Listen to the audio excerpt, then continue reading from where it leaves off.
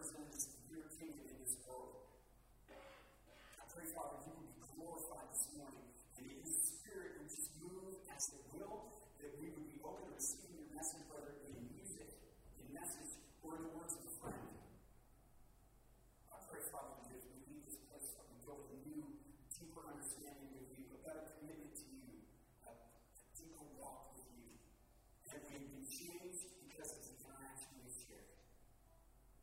And now, Father, accept our worship, accept our praise, of which you are most worthy. In Jesus' name we pray. Amen.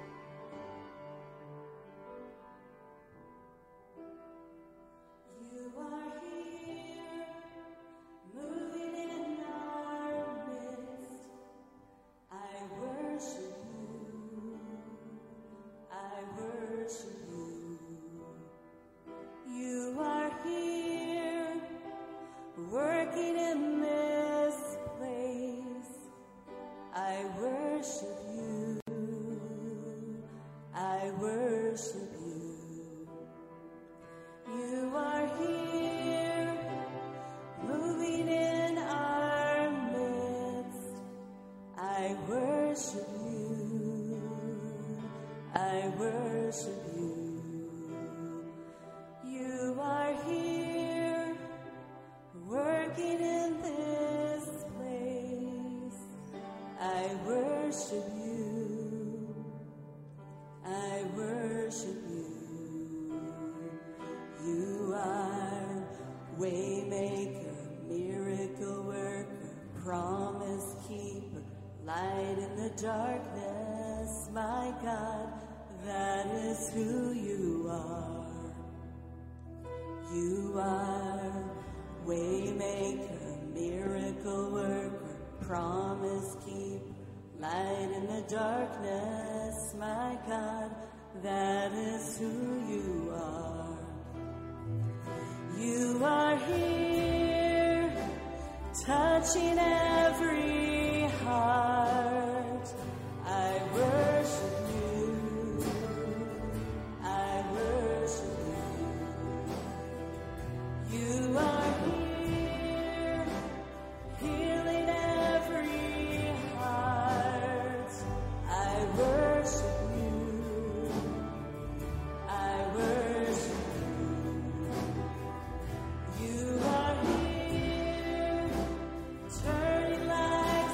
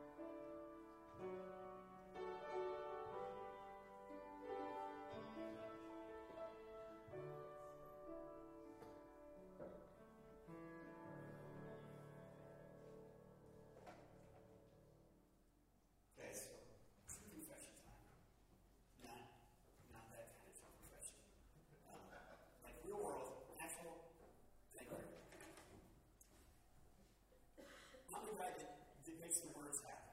And it is not trying to diminish what happens up here. Most difficult job in the house.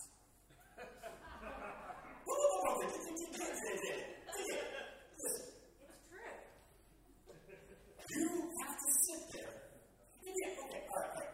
So you're clicking a mouse, and you wait till the words come to the end, and then you click the next slide, so the next words show up. Doesn't seem taxing. Admittedly. But in doing that, you cannot allow yourself to get caught up in worship. Because then you're in fear, and you're not in fear, and then you're like, three stanzas have gone by, and you haven't put the words. And these Christ-following people who are pure of heart who surely understand this are like, dude, my words! Don't care about the spirit! My words! So it's a little hard sometimes. Right, so we're traveling through Galatians, and we're coming into the last chapter 6. And I don't think I'm spoiling anything, because I think Tracy mentioned it. We're going to come back in a few weeks, and we're going to revisit the fruit of the Spirit. Because it is one of the most crucial and vital and encouraging and uplifting passages in the New Testament. And it's one of those things where, along with like Sermon on the Mount, I personally would be in favor of revisiting it regularly. But we're coming in the last chapter, and I just want to go back a minute. Thank you, Jim.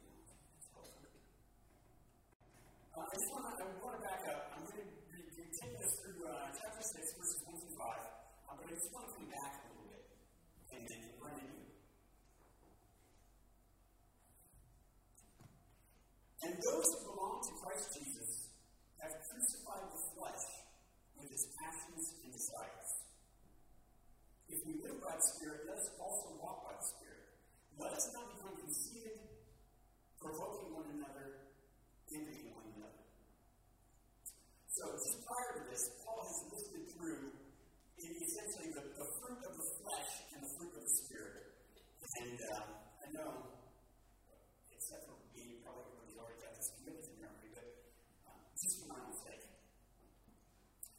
The works of the flesh are evident: sexual immorality, impurity, sensuality, idolatry, sorcery. You know, all this list, I think sorcery is what we don't talk enough about. There's not like a big moral movement in this country to really go after those of us who are practicing sorcery. It's not one that, the church folk tend to fall into. Envy, sure, sorcery. And I kind of think that'd be cool and like bad. But I look forward to the day when I have a conversation with somebody who comes to me and goes, I'm really struggling with sorcery. I still want to have that conversation. Sorcery, envy, strife, jealousy, fits of anger, rivalries, dissensions, divisions, envy, drunkenness, orgies, and things like those. So that's the work of the flesh. But the fruit of the Spirit is love, joy, peace, patience, kindness, goodness, faithfulness, gentleness, and self-control. Against such things there is no law. And then, as Paul just said, those who are in the Spirit, those who walk by the Spirit, have crucified the work of the flesh. In following after Jesus and being filled with the Spirit, we have crucified that list of the work of the flesh.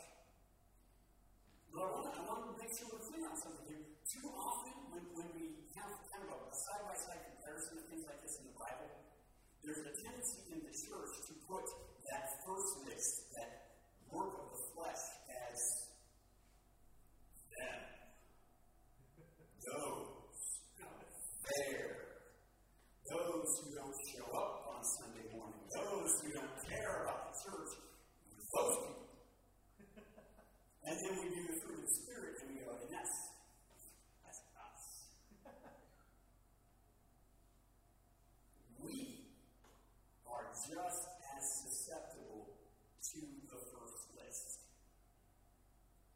are just as prone to be followers and workers of these works of the flesh. And the thing I really want to make sure to warn you about is we can spend years and years and years going to church, never actually walking by the Spirit, never being transformed by the Spirit, and actually seeing that first list just continue to play out in our lives. We can be church members who are subject to fits of anger and the jealousy and the envy and the strife. And somehow in our mind, because we come to church once a week or a couple times a month, that's not me. If I read that first list and you look at that, and in your heart of hearts you go, that sounds a little bit like me. You might not be as in the Spirit as you think. You might not be as saved as you think you are. You are just a worker of the works of the flesh who gets up a little earlier on Sunday morning. And so we constantly encourage you. You have to be self-evaluated. You have to spend time getting together with the Spirit and going, where am I? Am I thinking I am? And am I what I think I am? Or am I what I've always been? Am I moving forward? Or am I just stuck in the same place? But I don't acknowledge it. I don't confess it. You can be sitting here this morning and be living that first list to a T. And yet you can be equally convinced that somehow you are in the Spirit. Those who walk by the Spirit have put that first list, they have crucified it. But, this is where we pick up. Starting chapter 6, verse 1. Brothers and sisters, if anyone is caught in transgression, you who are spiritual should restore him in a spirit of gentleness. All right. If anyone is caught in transgression, it's really easy to read that. And in fact, some of us, many of us possibly, will read that in a way that Paul didn't intend. It's going to come right back into what the majority of today is about. Caught in transgression is not, I caught you, I saw what you did, I know what you are. I'll tell everybody. And we've seen this now through the years, we've seen this with the speakers on behalf of God. That is the best title I'm willing to give them. Who at some point build up their reputation, and their fame, and their popularity, and their audience appeal, and then all of a sudden, somebody catches them in their transgression. And lives are destroyed, and reputations are destroyed, and followers are confused and empty and don't know what to do next. And then these same people go away for 3 weeks and then come back and go, I'm fixed now,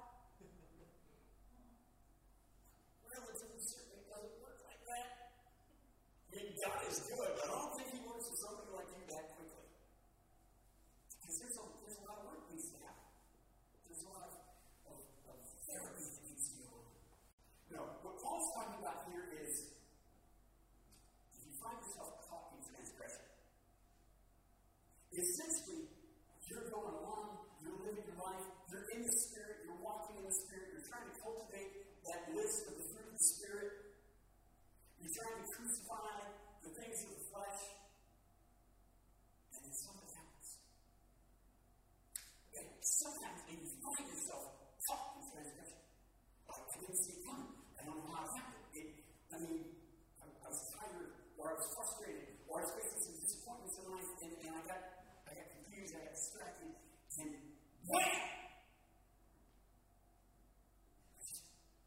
I don't know how it happened. I don't know where it came from. I'm not actively cultivating it in my life. I just fell into it. Anybody of a certain age growing up think that quicksand was going to be like a much bigger threat in life than it ever really turned out to be? Like quicksand. That's what's happening here. It's like it's quicksand. I was walking along, everything was good, and then all of a sudden, I was caught up in it.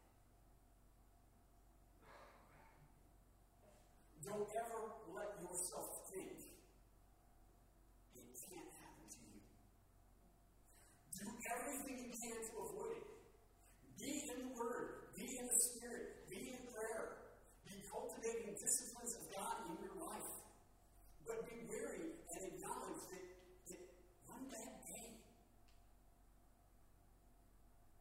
one frustrating day, one heartbreaking day, and all of a sudden you're caught in something you didn't see coming. You who are spiritual should restore that person in a spirit of gentleness. So you find yourself in quicksand. Find yourself trapped. Here is the beauty of God's church. This is the reason we regularly encourage you to be involved in a life group. Be part of a small community of believers in whom you can trust, in whom you can confide, in whom you can share the ups and downs, the goods and bads of life. Because when that moment comes, you can go to a group of people that you know and you trust and you believe in, and you know they love you, and they know they have your best interest at heart, and you can say, help. I fell. And I can't get up. Yes! Oh, Lord, you should see that coming. But sometimes, we get trapped, and then we can't get out of it on our own. And so it's good to have other believers that you can go to and you can say, help me. I need to get back. And you know they'll be there. And they'll lift you up, and they'll walk alongside you, and they'll help you figure out how this happened, and they'll help you figure out how to get back to where you were going. And conversely, if you are amongst that group, if you are in that life group, if you are sharing life with another and they come to you and they say, help, I fell, I got sidetracked. Be gentle. Be kind. Be loving. Be aware it can happen to you. Keep watch on yourself, lest you too be tempted. Now, there's like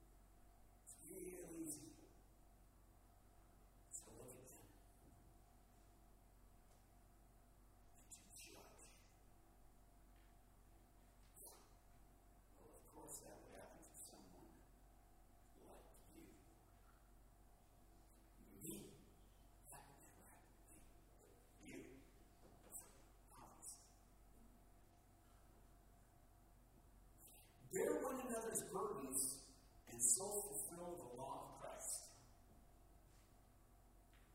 Bear one another's burdens. When somebody has something, when somebody comes to you with something, and it is life-shattering, it is soul-destroying, it is the weight that you cannot get out from under.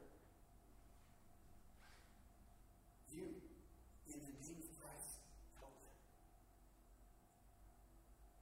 Love God, love people. If you love God, you're going to help people. If you love people, show them the love of God. And when somebody comes and says, I'm broken, I'm hurting, I've fallen, don't worry about it. I'm here. I'll help you.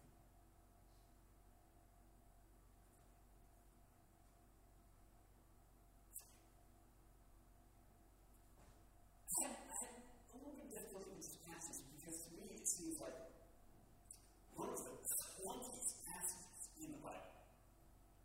I mean, pardon it for me to exercise editorial discretion over Paul. But I'm just like, I think if you take it one more draft, you could have said this a little better. Because you're just bouncing back and forth here. It's just, you can't do it better. For if anyone thinks he is something, when he is nothing, he deceives himself. Matthew chapter 7.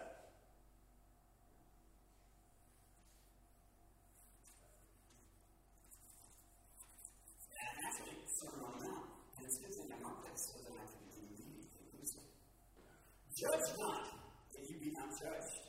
For with the judgment that you pronounce, you will be judged, and with the measure you use, it will be measured to you. Why do you see the speck that is in your brother's eye, but do not notice the log that is in your own eye?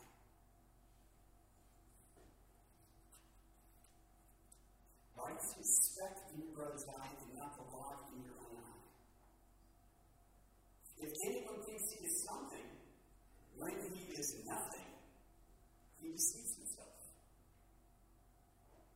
Both instances, Jesus and Paul are pointing out the tendency towards judgment and the hypocrisy to be found therein. See, you can only exercise judgment on someone if you are not susceptible to what they're being judged of. If you are not like they are. You can only judge if you are better than.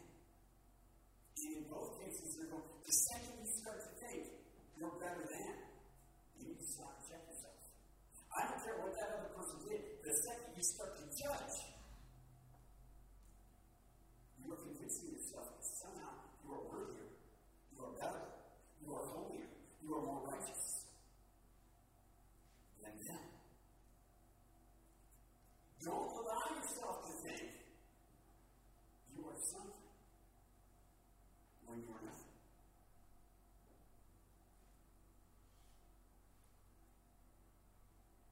But let each one of you test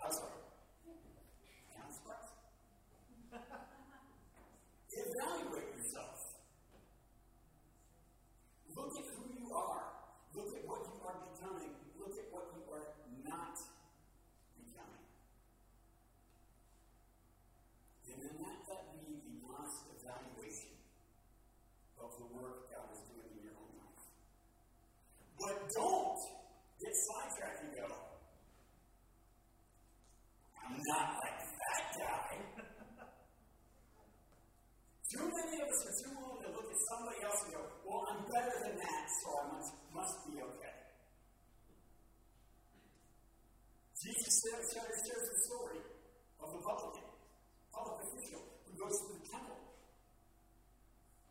And he's praying. Oh Lord, thusly and thusly do I want to be, with my British accent as one must. And I confess to you that though I am not great, I am pretty good. I do some pretty good things. And if none of that matters, at least I am not like him. And over here is a tax collector who is balled up on the floor, weeping, tearing his clothes, beating his chest, and going, "Dear God, I am not worthy of anything." See, it's far too easy to just look at others and go, "Well, I'm not that, so I must be okay." Than to have an honest look at myself and go, "You know what? I've been claiming the name of Jesus for 20 years, and yet I'm still no more loving. I'm no kinder. I'm no gentler. I'm no more self-controlled. I'm no more peaceful. I'm no more patient than I was when I started." If you have not moved from where you started, are you following anything at all? Or have you just convinced yourself that coming to this building once a week is somehow that's the sorcery? Like in my mind, the magic is happening because I come here. I'm getting a free pass. I'm getting a golden ticket because I show up at God's house. But I'm not changed. I'm no different. And I, personally, Jason, played that game for a lot of years. Going, "God, there was so much more church to go to back then, people. There was Sunday school. There was Sunday. There was Sunday night. There was Wednesday night.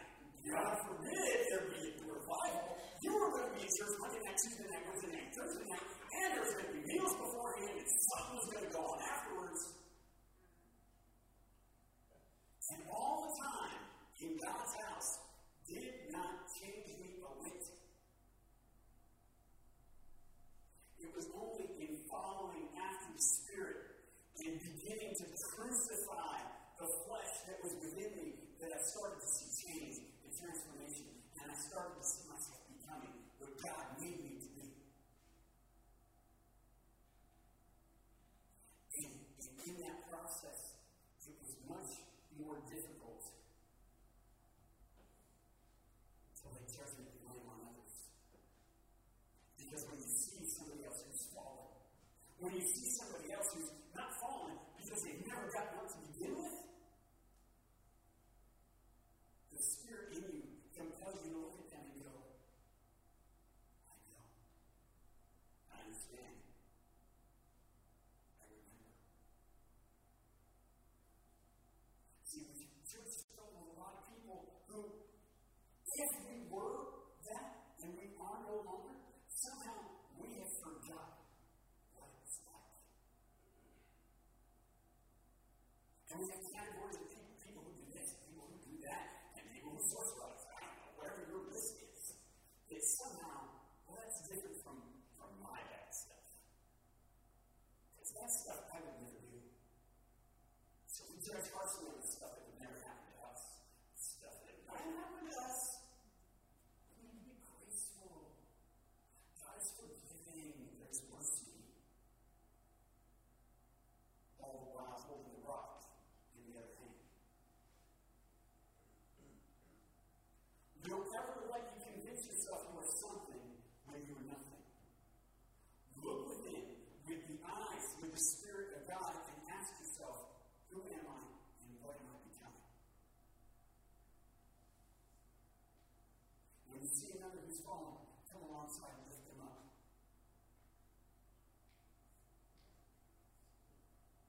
Because Mary wasn't the holy, wasn't the righteous, wasn't the religious guys and the church guys who came to the need of the person who's fallen by the wayside. It was the one that those guys would look down on and say,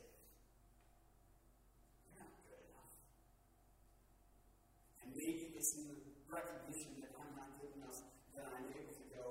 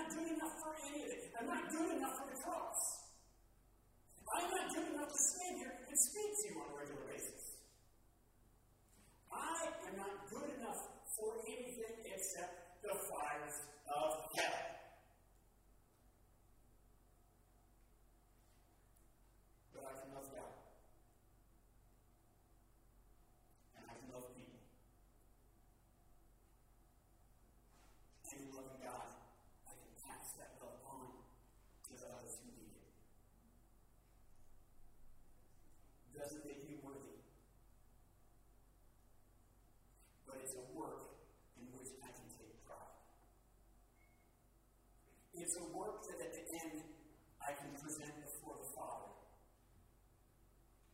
and say, this is what you helped me do. It's a work that you can present before the Father at the end and say, this is what you helped me do. Father, I thank you for the message. I thank you for what you inspired and shared with me. And I don't know, Father, how well I communicate what you have,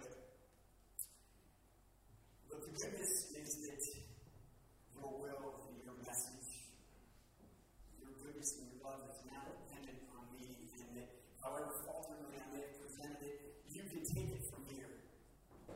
You can take the seed and you can make it grow into something 10, 50, or 100 times greater. And I pray, Father, each one of us would go from this place nurturing whatever seed it was you shared this morning.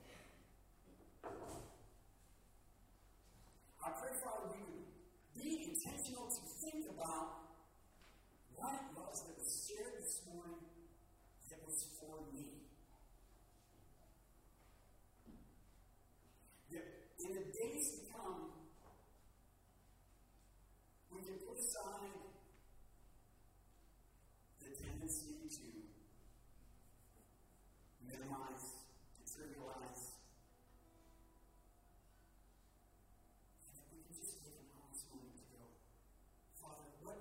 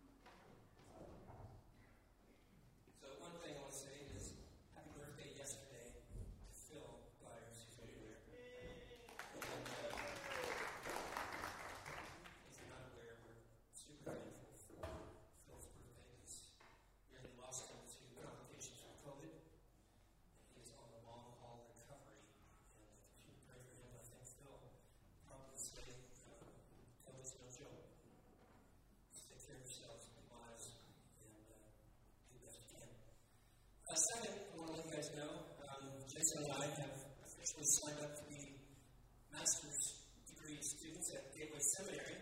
We're going to be doing it together, which will be fun. Things will leave next week, and we'll be back in 3 years. Two maps. Two maps, yeah. No, we had a great opportunity through a friend of ours who used to be director of Christian Strategic Baptist Association here in Alaska, Dallas Gibbons, has opened up an opportunity for us to be able to do that through remote access at the Arizona campus, and didn't pass it up. It was just too great of an opportunity to create an idea, and we'll be getting masters in theological essentials, so we'll be so much smarter, and so out there, all of this that we have been for the last 30 years. So, we are excited about it. It'll be fun. I don't know, we haven't agreed yet if there's going to be competitions for grades, but we'll see what happens. You know what? Please take it He's easy. getting there. He's sometimes passing.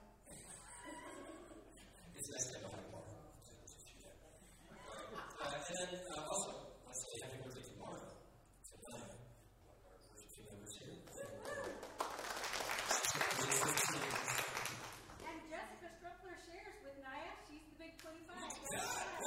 Any other birthdays? Anybody like birthday today? All right, and then last thing I'll share with you, you guys know Dr. Charles right down there, my dad. Actually, one of our founding pastors here at Christ Community Church, way back in the day.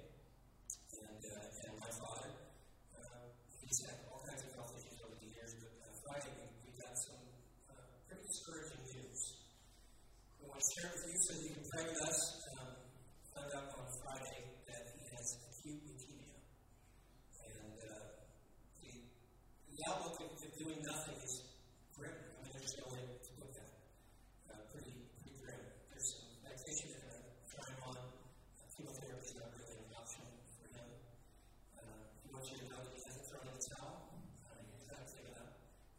We are blessed and have been blessed with every day that he's been with us over these past many years, because there was a time, I don't know, 15 or so years ago, 16 years ago, that we weren't sure he was going to make it another day then, and he fought and he worked and he's been with us this time. He's been an incredible resource to this church as an experienced pastor and counselor over the years, of course, to us personally, as we've had that friendship with him, and to me, of course, personally, it's a friendship with my dad in the ministry. We sometimes can talk about things that he understands.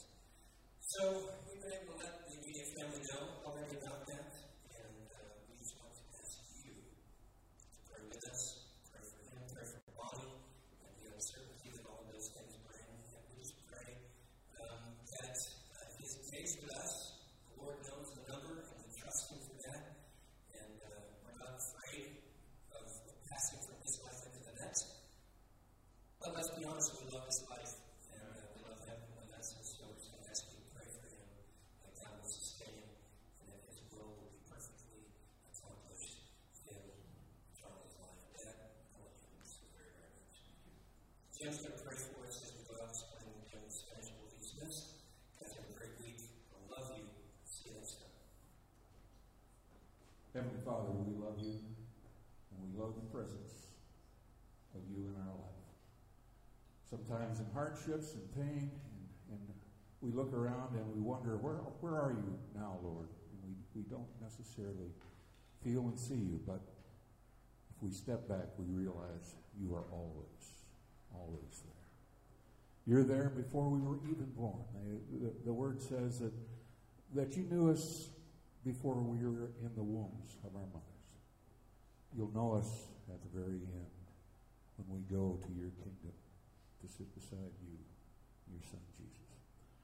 Lord, give us courage and comfort, strength to get through the hard times. Give our pastors the courage and strength that they need to overcome illness and difficulties, to help them through their learning that they're going to come up and possibly struggle through. But we know that you'll be there with them through that too, Lord. You are a comfort to us in all ways and in all times. and we thank you. Thank you for the presence of God the Father. We thank you for the Savior of Jesus Christ, our brother. We thank you for the Spirit of love, the Spirit of God that lives within each of us and is all around us. Thank you, Lord. Amen. All right, guys, have a great week. Also want to mention, pray for Frank Jones. He went home not feeling well this morning. And pray for Ronnie, too. She's had some things that she's been working with the doctors on. So just lift those guys up and keep praying for one another. Keep loving one another, because that's really what it's about. All right, guys, see you soon.